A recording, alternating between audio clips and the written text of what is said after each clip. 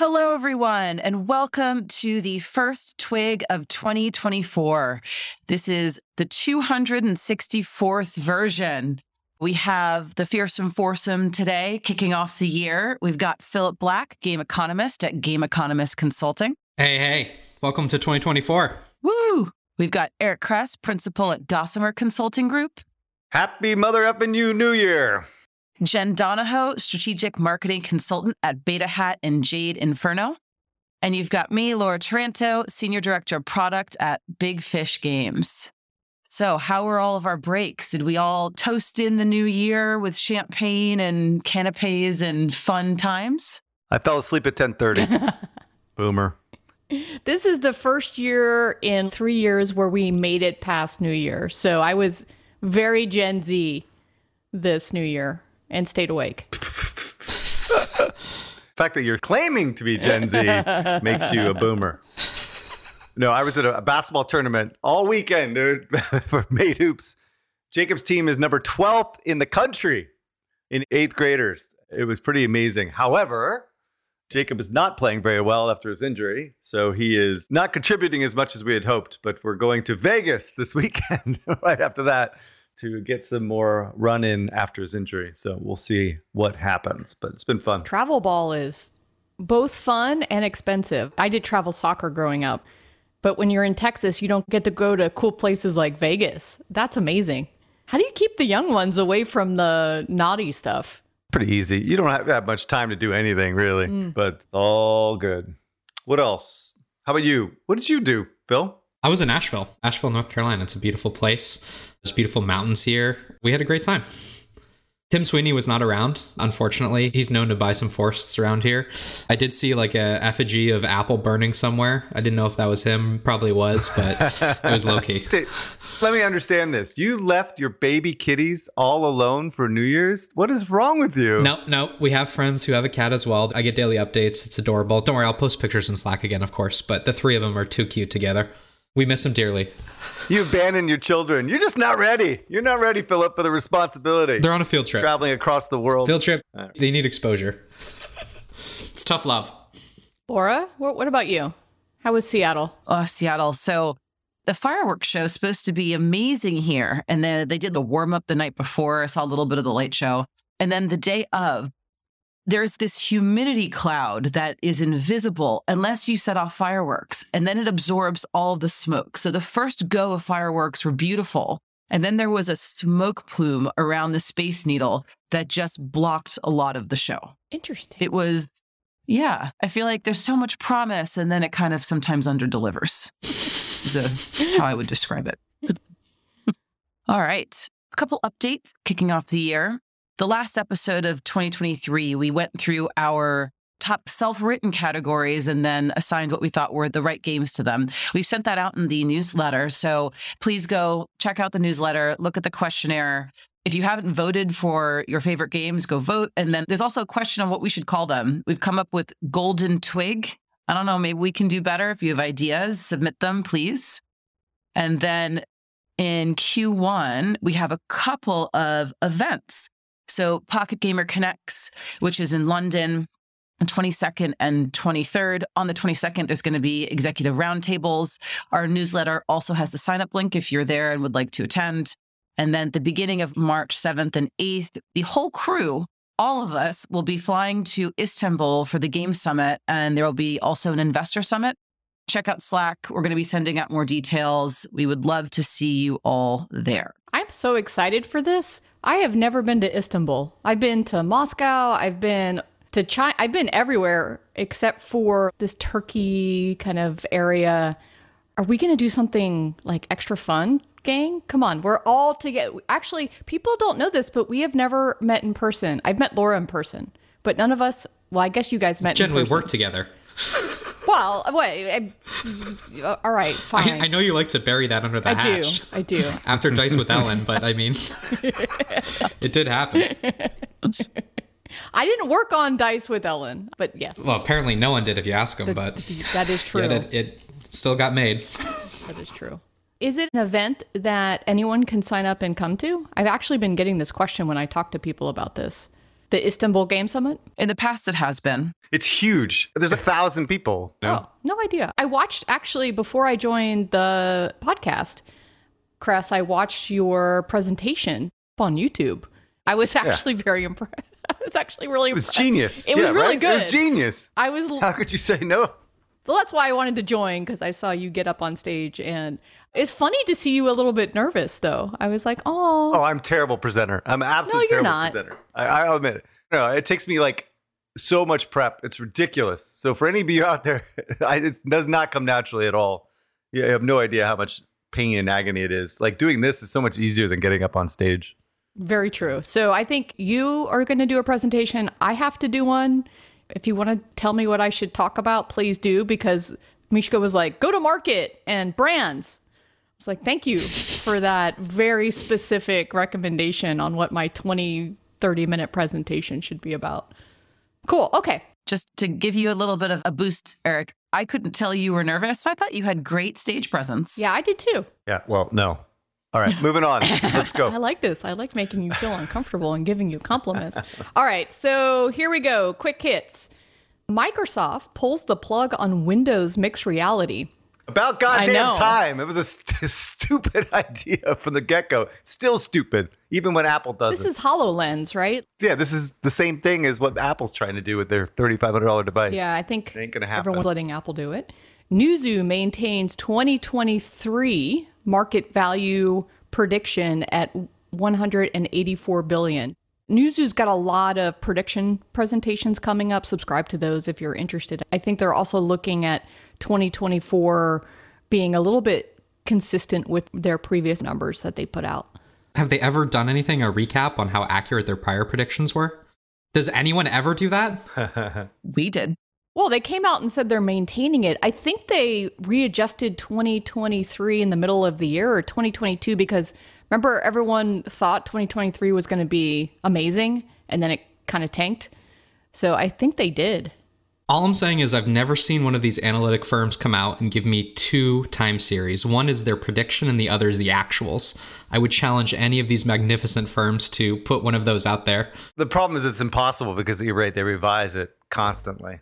I would love to see that. The CBO tells me when they revise things, I'd love to see one of these agencies do the same. It's not that hard. I'm sure they have an Excel flying around somewhere. I mean, all you have to know is that Newzoo has it a hockey stick up for the next 10 years. You know, that's their forecast. Of course, that's not happening, so they're wrong. So next year's going to be down across the board, I think. Even for mobile? I thought mobile would be like relatively flat. Well, okay, flat, fine. But if console is down, mobile is probably down 5, depending on how much implementation they do on the fingerprinting stuff. Somebody asked me this, and I was like, the end of March into April, when the EU DMA comes out for the Digital Markets Act for Europe, and then also the same timing is going to be when Privacy Manifest hits for Apple and Scan 5 comes out. So the end of Q1 is going to be a moment in time for us to really pay attention and see what happens. It's going to be interesting. It could be as impactful as IDFA, right? Oh, yeah. In a way. Because you're basically just completely pulling the rug from the industry right now because everyone's using fingerprinting to scale games. Correct. What was interesting, Apple put out an early list for the SDKs that you have to acknowledge. So basically, again, the Privacy Manifest, when you submit your build, you have to say if you're using one of these SDKs.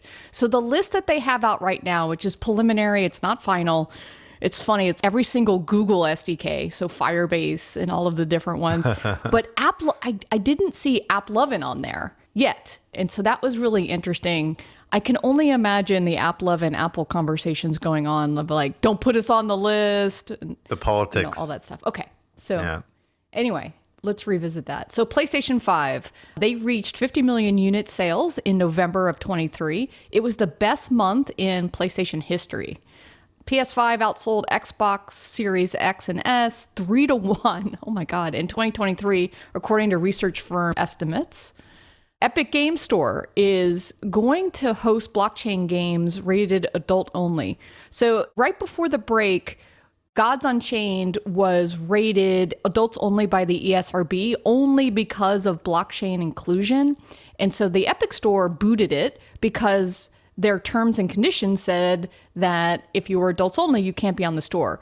But Epic Store actually redid their rules to say, if you are given adults only because of blockchain, then you are okay. So they made an exception. So Gods Unchained likely is back on the store. So just to explain what's going on there. And then final one from Laura put this in here. Square Enix's New Year's letter from the president announces aggressive investment in AI to make content development more efficient and to also make publishing functions more sophisticated. They will also continue to focus on Web3 blockchain. So there's actually a really long letter that the president posted if you want to get into that. I mean, this is like a VC terminology bullshit. Let's get people interested in the stock. So blockchain and Web3 was the big soup du jour last year. And so he put that in his letter. And now they're putting AI in the letter. Did you hear Google is expected to lay off 30,000 people because they believe that AI is going to make the ad units so much more efficient? Did you see that? How many people work at Google? Like, how can they afford to let 30,000 people go? It's coming up. Anyway. All right. Investments in M&A. Addressable raised $6 million for Web3 growth marketing. Keyword Studio acquired multiplayer group from Improbable for $97 million. So I guess this is like some kind of team at Improbable that they're just selling for cash, I guess, to keep funding their development. So this is not a good place to be, just to be clear, as far as I can tell. They're selling off assets. So I don't know what's going on in Improbable. Barnyard Game raised $3.4 million, led by Menlo Ventures to make games for Fortnite.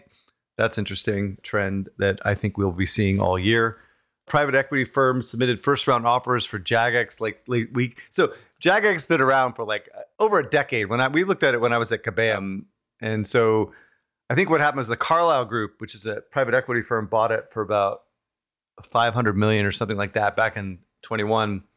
And they were pitching a valuation around $1 billion, but now the valuation is downgraded to $800 million. So just to be clear, the Jagex is like this cash cow with their main game, which I'm totally blanking on. For RuneScape.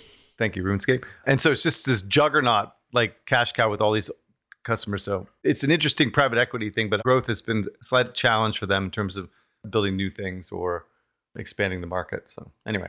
Yeah, I mean, like they've been trying to build a publishing arm for a while. That seems to have not really gone anywhere. I mean, it's just a classic company that has this old hit and they can't seem to grow out of it. Yeah. They're not willing to take the risks they need to take to build out new franchises. And so they're kind of stuck with the old one, but keep milking the cow until it stops. They were one of those developers that got duped by the Transformers license, one of the worst licenses known to man for gaming anyway. But they tried to build a Transformers MMO, which... Oof. I played it. It was horrific. It was so bad. Anyway, all right. Hey, by the way, not much going on layoffs right now, except now she put the Google 30,000 on the table. But in gaming, I haven't heard much recently, but I could be wrong. But there's been big shakeup in Sega, which I don't know much about Sega, so we really need Joseph Kim here to give us the inside scoop. But basically, Jurgen is in, and Gary Dale and Tim Heaton are out. So I'm not sure what's going on. I would love to hear, just as a by and by. I don't think it had anything to do with their acquisition of the Rovio guys. But Rovio, I was looking at the data. The Rovio is not doing too well since the acquisition, by the way. They're down like 15% year over year since the acquisition. But I don't think it has anything to do with that. So we'll see. All right, Phil?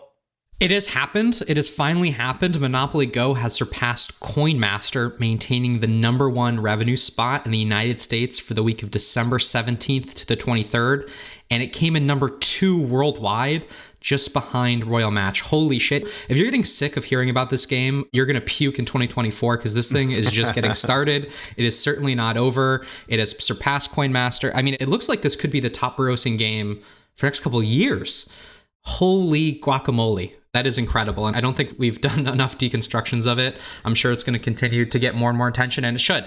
It should, because this thing came out, I don't want to say it came out of nowhere. It was cooking for 5 to 7 years, but huge juggernaut.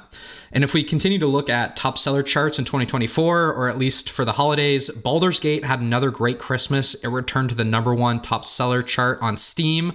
The Finals, which we had been covering from Embark Studios out here in Stockholm, tumbled 5 spots to number 10 10. It's also seen engagement start to chip away. And as of Jan 2nd, it had its lowest day of engagement so far with around 750,000 DAU on Steam.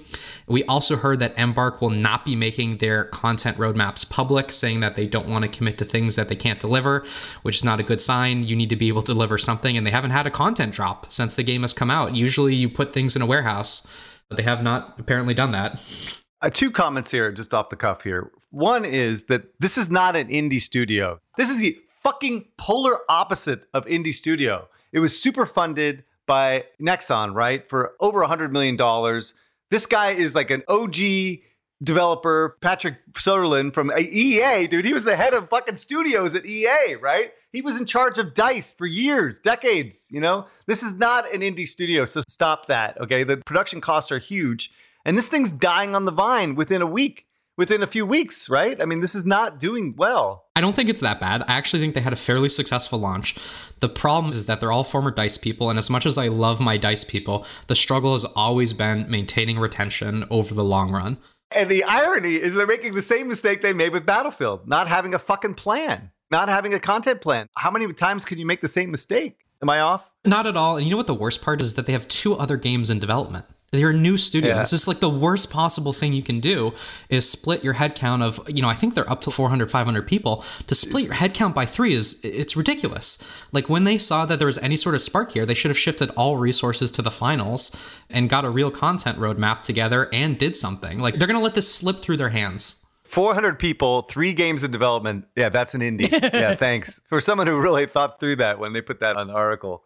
But anyway, the game is amazing, though. I mean, so let me just be clear. The game is beautiful. It's awesome. So well done. It's like they executed flawlessly against the gameplay, but the content roadmap seems to be lacking or any kind of cohesive plan. But we'll see. We'll see what they come up with, Can you give like a little just summary of what type of game it is, the final? For those that have not played it. It's a shooter. It is a shooter. Designers have gotten obsessed with these multi-team first-person shooters recently. So there was a game called Alpha Prime, which was also based in Stockholm. There was another one in Helsinki called 9 to 5, which had all been trying these kind of multi-team shooters. And so the idea of the finals is that you have, I think it's around 4 teams of 3 members each, and you're trying to extract a payload essentially to a given point. Now, there's a couple different variations on the mode, but that's the main idea there. And there's a lot of destructibility in the environments. It's really well done. It's really well done. It's awesome. I think I might have played 20 hours over the holidays. But no content roadmap to deliver, small progression. It's just, it just ticks all the boxes of something that has a spark, but not enough gas to keep it juiced. But the indie studio with a top game is the game called Lethal Company. Have you seen Lethal Company in the top of the Steam charts? Keeps chugging. All the kids are talking about it. I have an intern over here at Jade Inferno Consulting, and he's always telling me what to what to check into. And Lethal Company is at the top of the charts and hasn't moved in a few weeks. It is not gameplay like Among Us, but it's doing what Among Us kind of did. Oh, yeah, I see. That's cool. Millionaires. I don't know. My kid loves this kind of thing. I'll have to ask him about it. Yeah. All right. Year-end revenue chart. And for Steam, I think the one I would love to highlight is Sons of the Forest, which we haven't had a lot of coverage for. It came in number 3 in terms of revenue and number 1 in terms of units sold for the year on Steam. It is a survival crafting horror game. There's a lot of juice right now in this genre. And if you are Blizzard, you got to be smiling right now. It looks like they made the right bet of the genre that they want to go into. But congrats to the team that made Sons of Forest. It's early access right now. It should be out in 2024. But congratulations to this team for doing gangbusters in terms of revenue for being a small studio. All right. The other beef I have here, this quickly, with Steam, because I know how much you love Steam, Phil, is that there's some stat here that they have published the most games they've ever in their entire history, right? Like we're up to 12,000 or something like that in 2023. Is that right? Something like that. Anyway, I want to make the claim that's not a good thing, right? That's too many goddamn games, like discoverability is impossible. The Greenlight thing seemed like a great idea, but ultimately you're just flooding this thing with crap, right? There's no way of knowing what's good and what's bad, right? I'm all about choice, but not at this level. This level is impossible. There's like multiple games per day. I mean, if you think that's bad, wait till I tell you about mobile. How many games are being published every single day on the App Store? You must be shitting the bed. Yeah, that's not good either, right? Really. Discoverability is a problem for the customer, and then quality level is a problem. Let's save it for the segment on consoles, because I think you're totally wrong about this. I don't even know where to start, how wrong this take is. Oh. All right. I wanted to talk to you about Heroic Labs. Building a successful game is hard enough without worrying about building your own game tech as well. Heroic Labs provides a comprehensive game stack to help you get your game into market faster and scale beyond the competition. With their Unity game framework Hero, you can cut development and prototyping time in half and quickly add social, economy, and reward systems to grow your game. Satori, the live ops platform built specifically for the games industry, lets you run live events, A/B tests, deliver dynamic content to players, and always keep your game growing. Nakama, the industry's leading open source game server, lets you develop locally, providing all social and competitive features for your game, and then seamlessly transition to their Heroic Cloud hosted service and easily scale to meet the largest of audience demands. Find out how to get started at heroiclabs.com. Hey game devs, are you tired of dealing with complicated payment processes all over the world?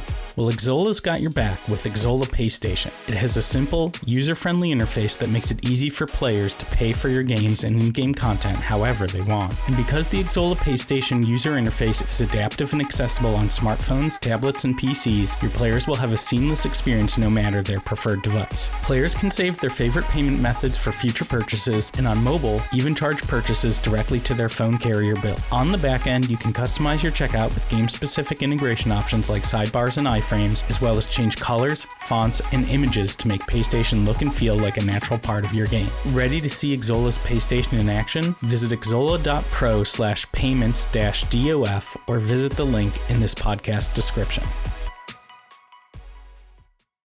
The big news over the weekend, I think, anyway, for the worldwide market for mobile was these new regulations from China. Now, I don't want to do this too exhaustively, and I wrote a lot of notes here because maybe I will just be more general about it. But the fact of the matter is that this thing was really well thought out. It was like 29 pages of restrictions that the Chinese government wants to apply on to all game developers. And so Martin Yang from Oppenheimer, I just want to give him a shout out. He put a great summary of kind of the proposals, right?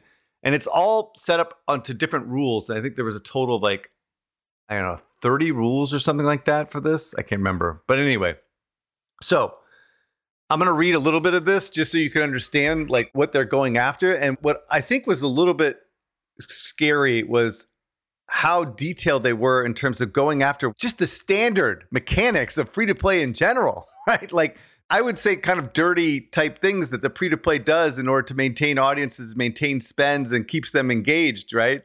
They're basically trying to just destroy free to play by putting these things together. All right, so it was a 29-page document. The new rules are meant to cap revenue from whales. They want to shut off loopholes for new game releases and place overall heavier compliance and operational burden on video game publishers in China. And these rules are supposedly going to be implemented by sometime in 2024. Press, before you go on, so what was published was a draft. So that's an important thing just to start off understanding. Like this isn't law that went into effect. This is them putting out a draft. And even the draft had the major impact and that you'll talk about. So sorry, continue. Right. Okay. So Rule 18. So this one was one of the most severe, right? So basically, it will forbid games from setting incentives for daily login, first in-game purchase, and consecutive purchases. Game over, right? I mean, like, what do you do? Like, all these games are set up to do just that, right? That's how they monetize. It's crazy, right? All in all, it requires online games to set user spending limits. Game over again, right? I mean, it's every single rule is like worse than the last, right? They want to implement alerts to notify users of irrational spending behavior, which is basically all of it, right? And apply spending limits again. The new rule basically puts caps on how much money whales can spend. And obviously, we all know that all these games are whale-driven, right? And so therefore, game over. Rule 27, gotcha no more. This rule dictates that publishers that offer direct purchases exchange options alongside any loot box-like rewards. So this rule removes publishers' ability to exploit player response for variable ratio and reinforcement. Anyway, they basically stopped gotcha completely, right? Gotcha is eliminated from all games. again, game over, right? Like gotchas everywhere in China in particular, right? I mean, this would hurt League of Legends, right? Yes. In theory, right? It would be over. Now, of course, this is mobile, right? This is No, it's everybody. It's all games? Oh my God. Sorry, Yeah. I didn't even know that. I was just thinking from a mobile perspective. I'll chime in later. Yeah, okay. Public beta no more. I don't really understand this one in particular, but it basically said that it's going to cap the number of participants for beta for 20,000.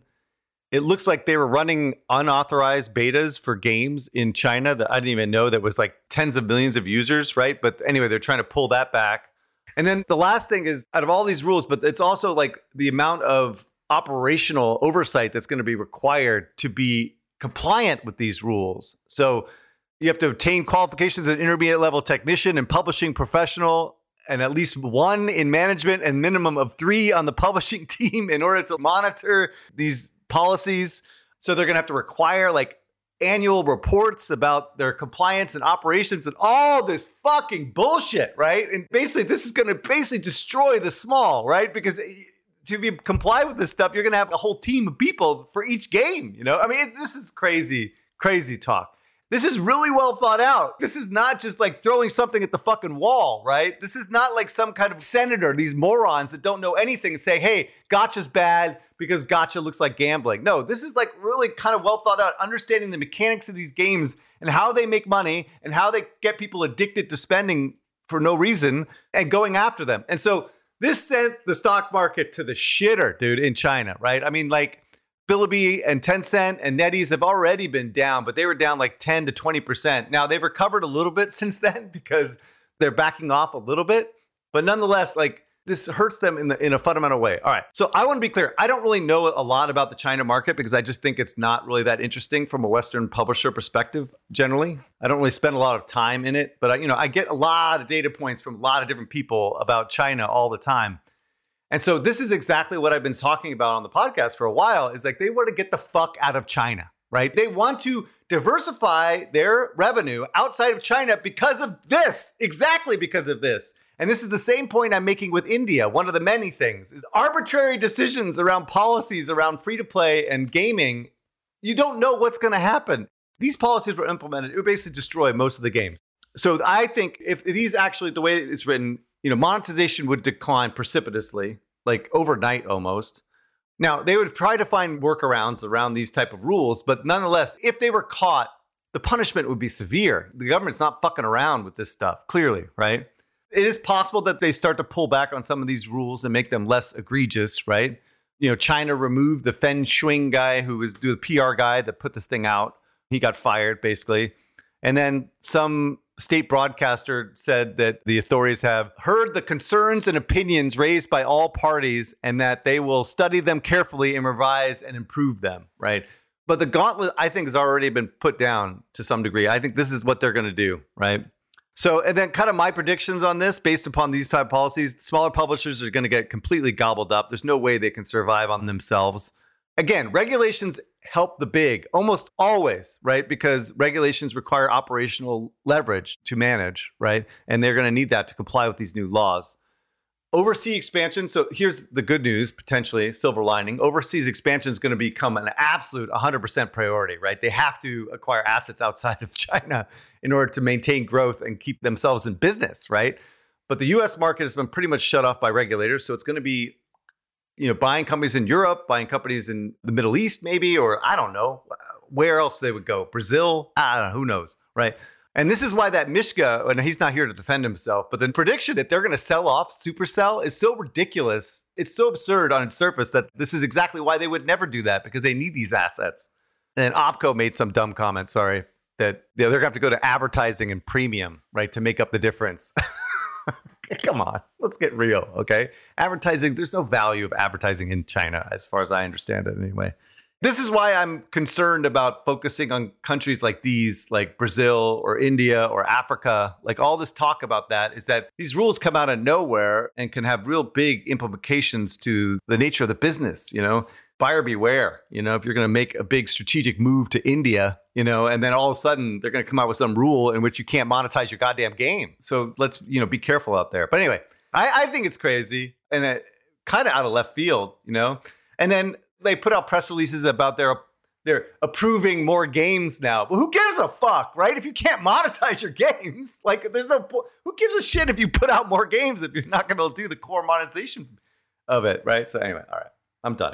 I have a lot of thoughts, but I'm going to add a little context for those that have not worked or wanted to make games for the Chinese market before. So China has an administration called the China's National Press and Publication Administration that approves games by granting a license. A friend of mine was working with a Chinese developer to make a game for the Chinese market, and they never got their license approved. So that ended up sending them in a little bit in a spiral. And what ends up happening is sometimes, and it's happened in 2018 and then again in 2021, sometimes they say no more licenses. They put a pause on licenses, or they'll say, we're going to stop it for the X number of months. We'll return it in October. And sometimes that happens and sometimes that doesn't. So you end up in limbo. So agree, Kress, you have to be aware of this if you're going to be looking in that market. Without the license, you cannot publish a game in the Chinese market. If you already had a game approved, great, you have the license. But now I think, and I've seen this a little bit with studios, this kind of pivoting, you have your license with, I think there had to have been some indication that developers knew there would be regulations coming, because even before this announcement, there was a pivot towards developers in China making games for Western markets. And you can kind of see it in the wave of games that were released. So way back when, I want to say the unofficial reputation of Chinese studios long time ago, they were very good at fast following. And I want to say it moved to then you saw games kind of coming out of the studios making more kind of like the incrementers, like they were making kind of bigger changes. And now I would actually cite there's some great studios out there that have made awesome games. So one example would be Gossip Harbor that Jen loves. Like that, it is not completely original, but they came in and they've climbed to one of the top positions in the grid merge category. And then in addition, we know Tencent's there, NetEase is there. And then what we'll talk about later is Century Games out of Beijing. I think they've actually have a headquarters now in Singapore. A lot of the games companies that used to be solely out of China are now opening other locations in places like Singapore. Century Games has made Frozen City and Whiteout Survival, as well as a new merge game, which we're not going to cover today. Lilith Games, AFK Arena, MiHoYo. There's a lot of great talent out there. Took a little peek just to figure out, it almost is like they had an expert in playbook come in and kind of weigh in on the different types of features, because even the naming was a little bit, I was surprised at how accurate the naming was. Laura, your point is that what you think is that these Chinese developers will now shift their focus on building games for the West, and they won't build games for China? There's already a shift that there are studios that are now focusing on Western markets. Maybe they'll stay in China, maybe not. It depends. There's a couple things with the regulations I don't know. So like big companies that have huge games in the Western market. So the opposite. So the Western developers that wanted to bring their games to China, you need a Chinese partner. 100% you need a Chinese partner. I don't know if that rule still applies if you're already a Chinese developer. I imagine not, but I have no idea how they're going to do that. So basically all Chinese developers are going to become FunPlus and MiHoYo, right? And build games for the West. Yeah. And it's tough because they are showing that in some cases, they can do it better than a lot of Western studios can. And they can do it faster. I remember back in the day, you'd see like a clone come out when you'd release like a new Match 3 game, new puzzle, and people are like, oh, it's not going to be as good, blah, blah, blah. Now they're pretty good. They are pretty good.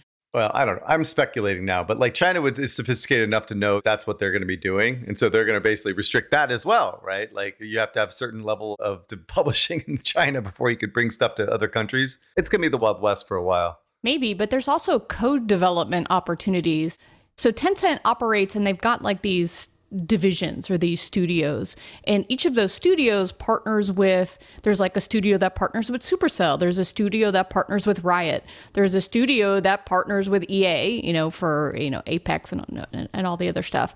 And so I think what they're going to do, if I had to go down Laura's path, is these companies are going to set up these co-development studios and say, hey, Western companies, we can help you with these different types of functions, engineering, and making it happen, and really start to put out these different games. Remember, we were looking at Ubisoft, and was it Ubisoft or Gameloft has a ton of partnerships fuck partnerships. They sold themselves to the devil to some degree. They took the money and they got rid of their biggest franchise. Oh, they just got rid of their licenses. Okay, that wasn't co-dev. Okay. Yeah, it was a guarantee. Hundreds of millions of dollars. They got guarantees for Assassins and something else. And, they just... Well, then maybe they'll do that. Maybe like the China companies will be like, hey, license your IP to us and we'll put a game out and we'll westernize it. Help us westernize it, because I still firmly believe, especially on mobile, that Eastern games and Western games play very differently. Players are very open to different types of monetization and game styles.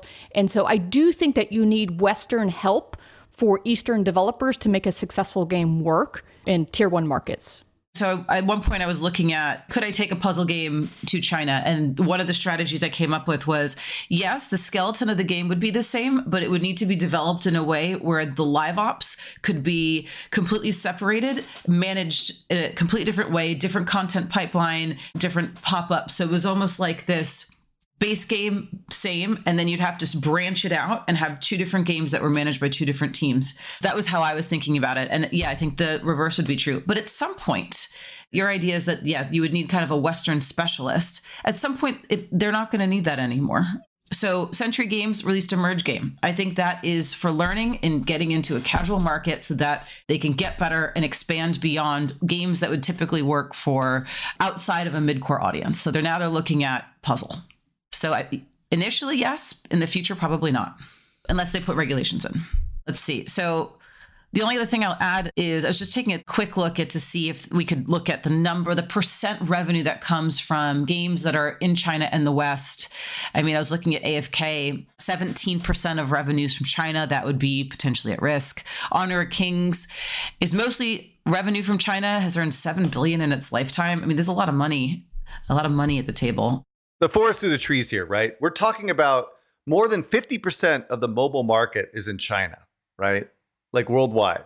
So any impact that it has on that affects the entire market for mobile, right? And that becomes even more of a less investable space. It was already down last year and likely flat to down this year.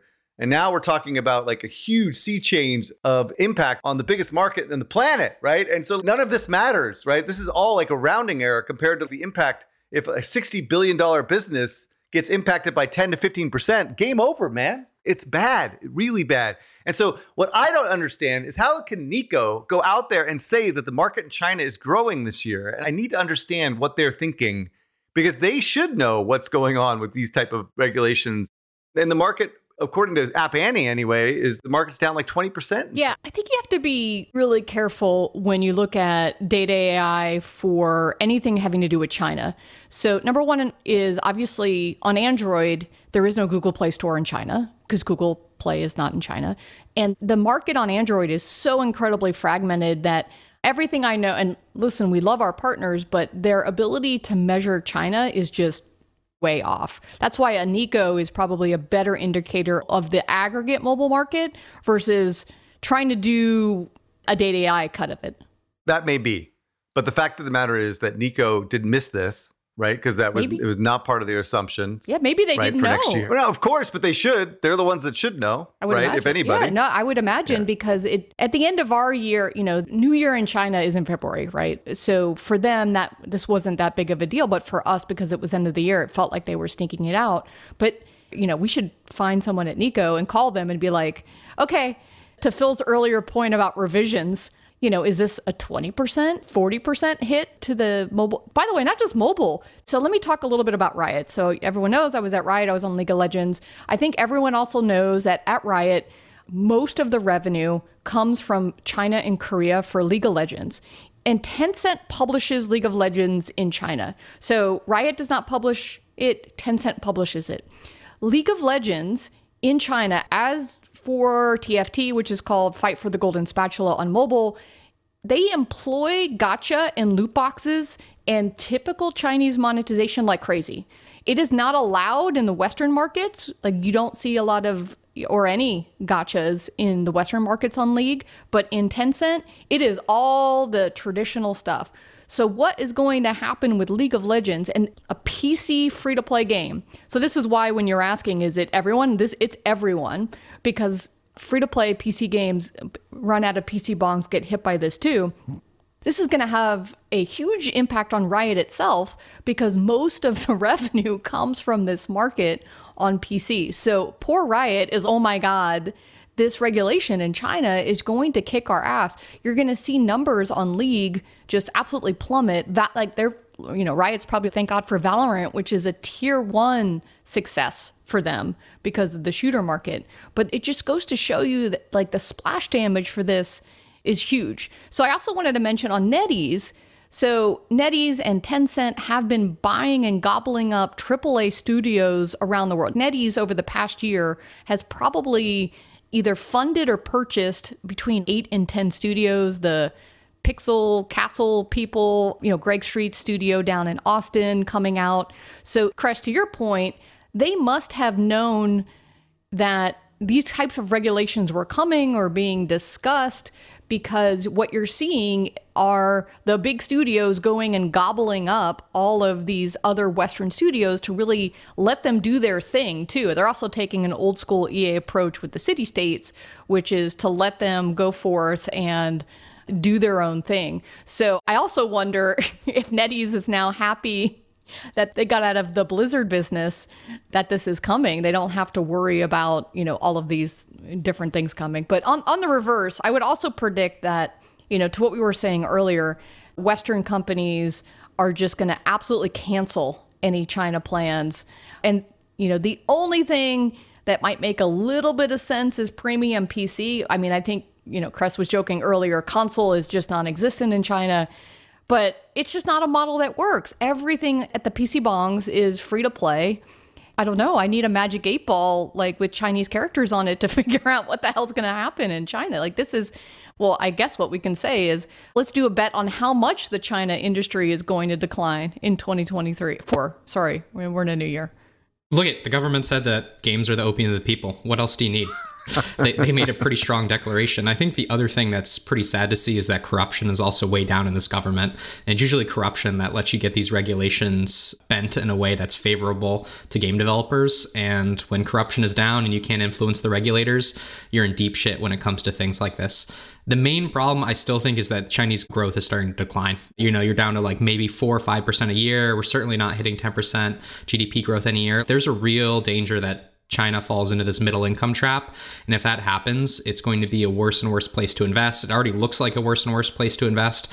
And the Chinese leaders just don't seem as interested in economic growth as they have been in the past. They've constantly talked about stability over progress being one of the goals. It's just sad. It's just sad for the world because I think Chinese game development is really picking up again. They're not just doing clones, to your point, Laura. They're making real original games, and they seem to be onto something, not just for the Asian market, but for the West too. And it's sad. It's sad that they're going to kill the golden goose. If they go after this, like, look, one of the big positive trends, and I think we're going to talk about a little bit later, is that PC, like Steam, has been doing extremely well in China. And even though it's completely illegal, by the way, it's getting around the regulators. So if they go after that as well, that will, kneecap the Steam industry as, the PC gaming industry as well. So yeah, I mean, this is huge implications, like huge. And so I want to be clear on this with people. I think people misunderstand what I'm saying sometimes.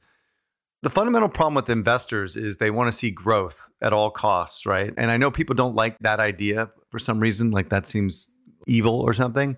But when you have an industry that's not growing or growing slowly or declining in this case, like that's not what they're going to invest in. And so that goes all the way down to the venture capitals of the world, the private equity guys, and then also the investors that I'm dealing with, right?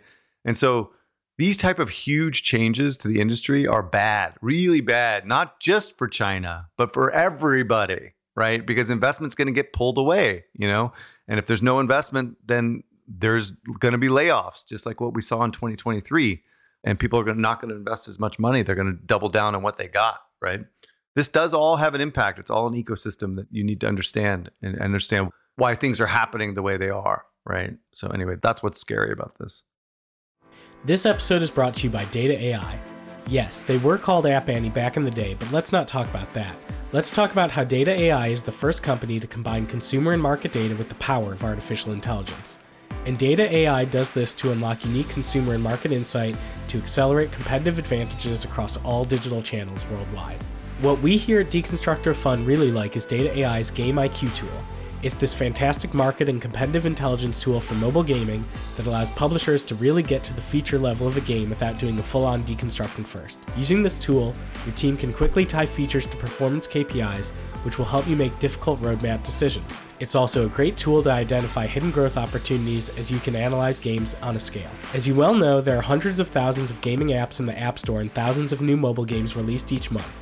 And while we don't want you to stop reading and listening to Deconstructor Fun, the fact is we can't cover it all. With Data AI, and especially their Game IQ tool, you'll be able to efficiently determine what features provide a lift, make roadmap decisions based on accurately modeled expected outcomes, discover how competitors lifted performance through feature releases, benchmark performance against your competitors, focus with confidence on the highest potential genre for a new game release. We here at Deconstructor Fun are huge fans of Data AI, so what are you waiting for?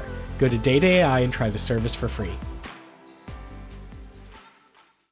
The games industry is experiencing unprecedented growth, with global revenues projected to reach a staggering $268 billion by 2025. But with more players than ever connecting across platforms and devices, how can your game stand out against the competition? AppsFlyer has created AppsFlyer for Games to help you unlock your players' true LTV by providing a wealth of game measurement solutions, unique industry insights, and proven best practices. Our dedicated hub is packed with innovative products, industry partnerships, and unrivaled expertise to ensure your game brand adapts and thrives. We understand that every game is unique, and AppsFlyer's data-driven insights allow us to cater to your specific needs. We know that in today's evolving landscape, staying ahead of the curve is crucial. Trust in AppsFlyer for Games to guide you through this exciting journey. We have the tools, the knowledge, and the passion to help you succeed in this ever-expanding landscape. Together, we'll conquer new worlds, both real and fantasy, break records, and create gaming experience that leave a lasting impact. Get in touch with AppsFlyer for Games today and unleash your game's true potential. AppsFlyer for Games, supercharging the gaming landscape. Speaking of scary, there were Insomniac leaks that just ended the holidays. This was truly terrifying. A group of ransomware hackers stole over a terabyte of information from Insomniac. They held it ransom. I think it was just around $1 million they were asking. Sony did not give in. They did not give any money to them. There was a oodle of information released, and we learned a ton about Wolverine, but we won't dive into game-specific details. I think a lot of the strategy and business stuff that came out of these leaks were particularly interesting. Some highlights. Sony is worried about the Activision threat. They were worried about using in-game content to differentiate Call of Duty on the Xbox platform, which is ironic considering that's exactly what Sony had been doing for the last 10 years, is using exclusive content bundles on PlayStation to differentiate Call of Duty. It looks like they're scared to get a little bit of their own medicine, but there was no indication that they thought that Microsoft was going to take Call of Duty exclusive, so that seems to be consistent with a lot of what we heard in the trial. We got budget and revenues for major Insomniac titles. We know that Wolverine cost over $300 million. We know that Spider-Man 2 was $390 million, and we know that Spider-Man 3 has a $385 million budget. So a lot of these single-player adventure games have $300 million budgets.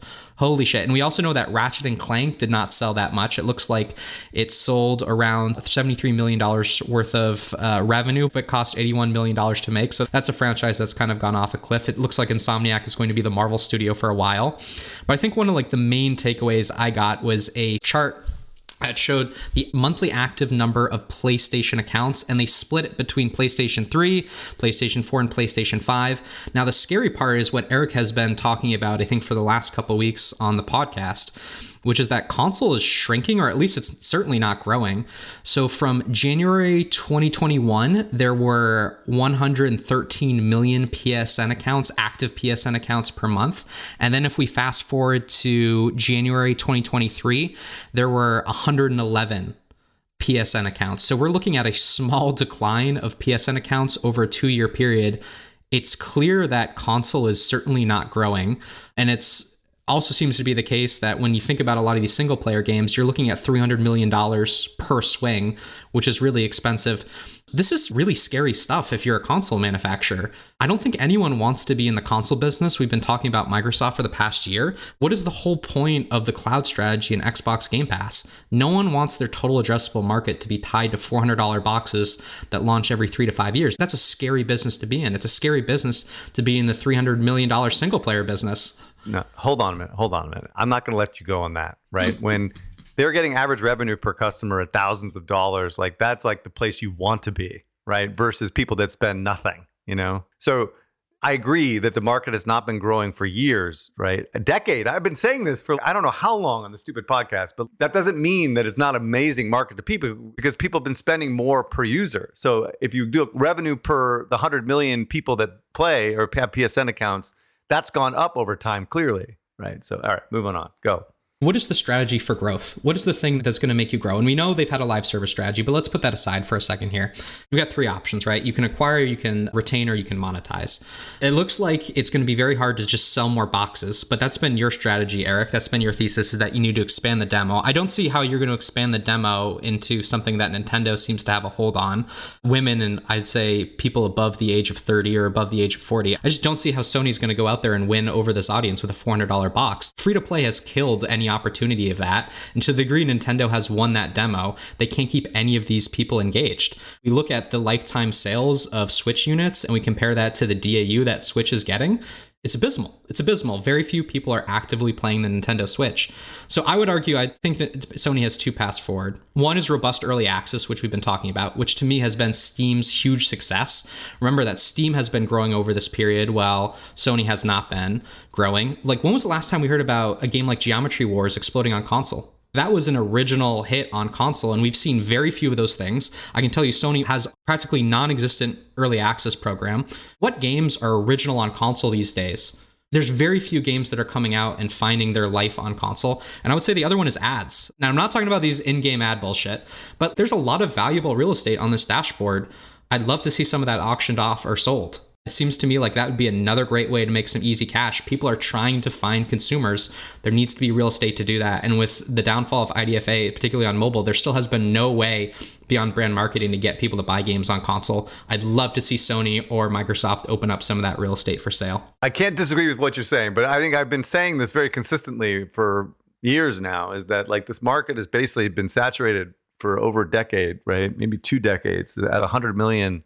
Well, to 200 million if you include Xbox and Nintendo, right? It's just basically Western 200 million people have been playing, and Japan a little bit, right? So the other option for them to grow is to continue to monetize the converted, because again, this is the market that people want, the 18 to 44-year-old males that spend a shit ton of money, that have no qualms about spending $400 on a device and thousands of dollars on the content that they love, right? And so again, you're selling to the converted. So, but I think there is limits here, right? In terms of how much you can monetize. We don't really know exactly what those limits may be, but there are limits based upon the nature of the content as well. So first of all, you're going to get some backlash from console players if you continue to be more aggressive on monetization. Having said that, FIFA, Madden, NBA, 2K, and Call of Duty all have continued to monetize better and better with the same install base to some degree of players. And then the notion of the competitive nature of some of the games, like shooters, for instance, it's really hard to build pay-to-win mechanics in a game that's competitive. People don't want that. And there's going to be a huge backlash there as well. And then the other big category of games are action-adventure games like Assassin's Creed and Last of Us, etc. And that's really hard to monetize, right? Because it's a one-and-done thing. You play the game and you're done. There's no live services. There's no long-term retention. There's no reason to continue to buy cosmetics. And so those are really hard to monetize. So anyway, it leads you to believe that there's a new crop of games, something like Fortnite, obviously, is a good example, that may actually improve monetization for the user base. Are you moving off of the demo? Are you moving off of expanding the demo? Like, I thought this was your big mantra. No. I think expanding the demo is a possibility, but no one's going after that. They're just trying to monetize the audience as best as possible. So is it realistic to assume that you can build content for that audience? So let me step back. My whole point is that building services like Xbox Cloud and other things that expand the reach of the service is one thing, right? But it doesn't matter if the content's not there. Like, expanding the reach for Call of Duty does not mean that you're going to double the Call of Duty install base, of players, right? Because it's available on cloud or something, because you can play it on your mobile device or something like that. It feels like Sony and Microsoft have conceded, I'll call it the casual audience, your audience expansion idea. It feels like they've conceded that to Switch. And I want to go back. You said something about there's no DAU on Switch. How do you know that? That was Phil? my question. Anecdotally, I go to a store and it's so funny. Whenever I'm in the video game aisle, I see these moms looking lost and I walk up to them and I'm like, you look a little lost. Do you need some help? And she points to her 8-year-old and her 5-year-old and she's like, they want a video game system. I don't know what to do. And I'm like, you walked up to the right person. Let me tell you. And I point to this and this. And she's standing in front of the Switch section. Like they know because they see those games. So, okay, now let me shut up and let you answer. How do you know that people aren't playing on the Switch? What the hell? So to be clear, my claim would be that if we were to compare, let's say, monthly active users on these consoles, on the numerator and on the denominator, we would put lifetime unit sales of the console. I'm sure that Switch would end up in a distant third. There are just very few people actively engaged on Switch. Do I have any hard data? I think we've seen some anecdotal reports that very few people are engaged on Switch. They buy the console and then when 1 or 2 pieces of Nintendo first-party software comes out, they scoop it up, they play it for a little bit, and then they're done. Are you confused with the Oculus headset or the MetaQuest? No, Oculus would be a distant fourth out of that thing, right? They'd be like on the floor, right? I think I agree. I totally agree. I mean, I think the active install base on PlayStation is really freaking high, right? Compared to the install base versus Switch until, a big game comes out like Animal Crossing and then it goes through the moon and then it falls off again. I'll concede. I think I agree with you. But that's, again, my argument is that you don't want that market, right? That's a casual market that you can't rely upon to continue to buy games. And that's why I think Steam is great, too, in the sense that, like, the active install base of the Steam users, these nerds that have PC rigs that can play this shit, right? Like, that's the audience you want. I think free-to-play really killed Eric's argument about expanding the demo. It died with Guitar Hero. It died with Rock Band. It's not coming back again. Phil, I agree with you. What I'm saying is they got to make some effort to try to expand the demo, but maybe that ship has sailed, right? But this is what scares me about the console market in general. It's like you can't expand the demo anymore with free to play, with mobile, unless you really try to double down on content, but we'll see. Anyway. Crazy idea for expanding the demo on Xbox and PlayStation is to offer an old school controller with a D-pad and 4 buttons and then market games like that. There are so many people that I talk to that were like, listen, I would love to play with my kid, but I am intimidated by that controller. Because all these people grew up playing, NES, original NES with the D-pad and the 4 buttons. Go and offer a retro controller and then put out retro games in Marketplace. So this is what I did back on, with the Xbox 360 is we put all the Hasbro games up on Xbox Live Arcade or whatever it was called at the time. And we did a pretty decent business. Now, listen, it was mice nuts, Crest, in your calculation of that, but that was where we were actually offering casual-oriented businesses where kids and families could play together. Anyway, that's my crazy idea. I'll move off of it. And then I'll talk about ads because Crest, I want to make Crest go crazy. To your point, Eric, about Hogwarts Legacy, I don't think we know enough about who ends up playing Hogwarts Legacy. It sold gangbusters in terms of units, but who was playing it? So I played it over break.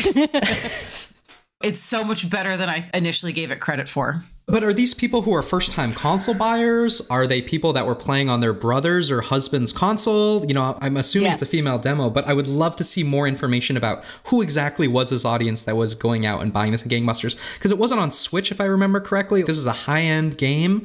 Who are these people? The Switch version came. I don't think it's something you want to play on the Switch, to be honest. I think Potter is 50-50 gender split, though, but it's a fair question. But if I had to guess, it expanded the demo definitely into some folks that wouldn't normally have played. But a lot of core gamers played that game. I mean, people I've taught, again, focus group of a few. Anyway, so Phil mentioned ads. So I just want to talk a little bit about the state of ads on console. It does feel like 2024, maybe early into 2025 is when we're going to start to see more ads on console. On PC and mobile, let me just segue for a second and say that Roblox is making big headway into in-game ads with both video and static. So many people may have seen kind of in December, the Aquaman movie. If you're walking around in Roblox, you walk up and you see the Aquaman movie kind of playing. Now sounds a little bit funky and all of that.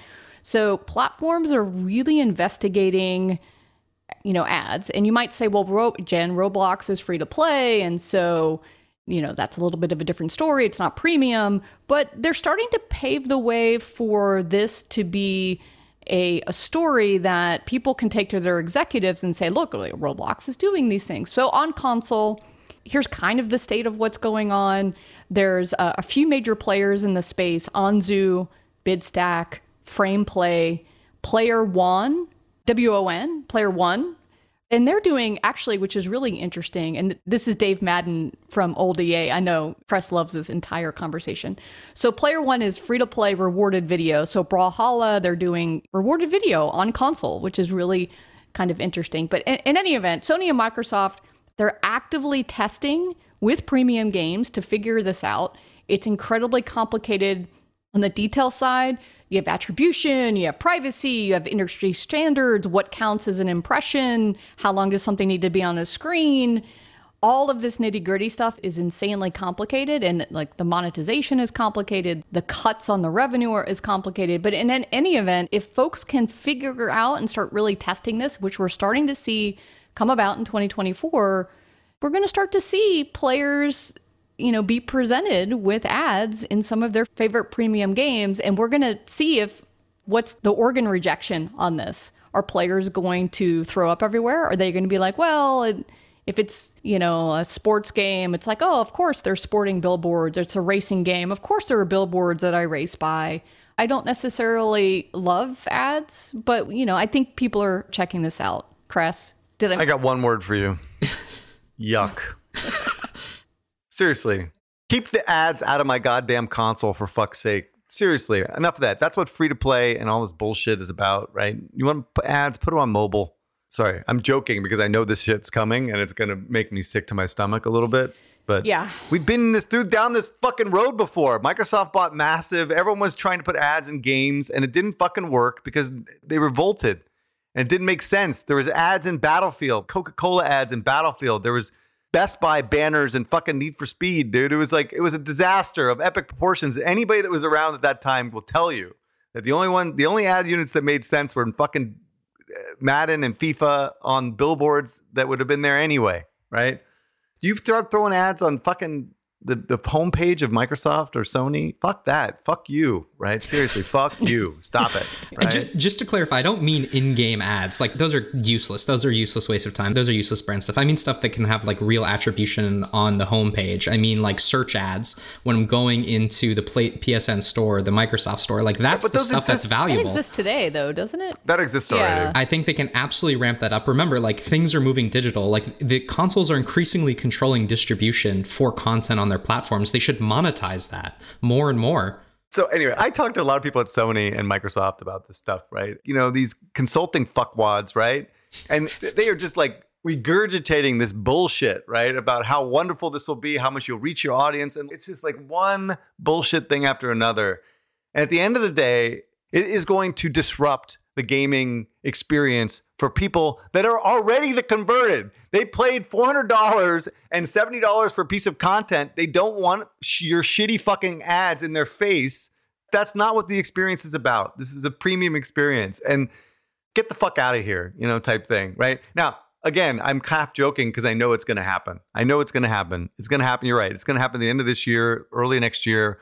We're going to see it. And you have to live with it. But I can object as a boomer to this idea 100%. Like, stay away from console, please. Yeah. You advertising schmucks. Okay? That's what I'm saying. All you guys, all the companies, Anzu, Bidstack, Frameplay, stay the fuck away from console. Okay. Well, one more point I wanted to make, because I have some friends that are at Sony and have live service experience. And so, Cress, you've talked a lot about the history of live service at Sony was, we don't believe in it, then we bought Bungie, and now we think Bungie is going to fix everyone's problems. We're going to do Last of Us online. We're going to do online for 12 projects, right? No one read Goldilocks and the Three Bears, which is they went from nothing. They went to everything. Their eyes were too big for their stomach. And so now it sounds like maybe we're going to end up someplace in the middle, which is where we need to be, which is we're going to focus live service on a couple of key projects. We're going to bring in some people directly on those projects. We're not going to ask some other studio to help some random studio, and we're going to focus in. And so to the folks that I know on some of these, we heard you, and we're glad that you're working on live service against some of the key projects and franchises, wish you luck. We really want, I think, Chris, we want to see live service for some of these franchises, don't we? I mean, we think that is a successful strategy and we hope it pays out. And I think, those folks are like, hey, we hear you guys. We're trying. But it's like turning a battleship on a dime. It's going to be difficult to do this. This probably deserves a longer conversation. And I know I've been talking on both sides of my mouth on this particular issue, but when they acquired Bungie, right? But I want to make a public service announcement to anybody at Sony who's listening. Leave Bungie the fuck alone, okay? Bungie doesn't need to report to anybody at Sony. You guys don't know what the fuck you're doing on live services at Sony, full stop. Like, any of you executives don't know anything about live services. Having said that, Bungie needs to get their shit together and get games out on time and keep the quality levels up and keep players engaged, right? So they need some management at the highest levels to manage that. So at the end of the day, they overshot with these 12 games. They should have focused on 3 to 4 games, with Bungie being kind of like the lead developer with a few other teams, and then let the other teams focus on what they do best and building great single player experiences. And at the end of the day, just leave Bungie alone. Bungie's going to get destroyed in this scenario. I already see the writing on the wall. We're already hearing people within Bungie reporting to people within Sony that makes no sense. Like, it's going to be a fucking disaster of epic proportions if this continues. So anyway, I don't know. Maybe we'll talk about it more deeply at a later date, but they're just not capable of building, live services at Sony. So don't. Find studios that can do it, like Bungie, like the guys supposedly in Toronto or wherever they are. All right. So next week, I'm so excited to talk about Whiteout Survival. Yes. So everyone, give it a shot, play it a little bit. We're going to do a whole business summary. By the way, it's crushing it.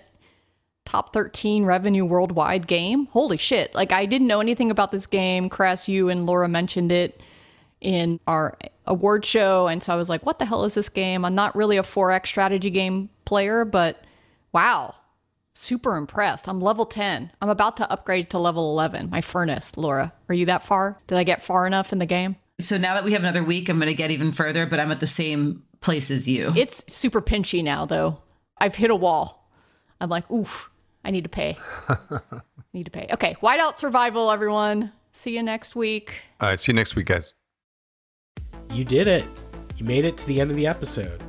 As a fan of the show, it would help us out if you subscribe and leave us a review on the podcast service of your choice.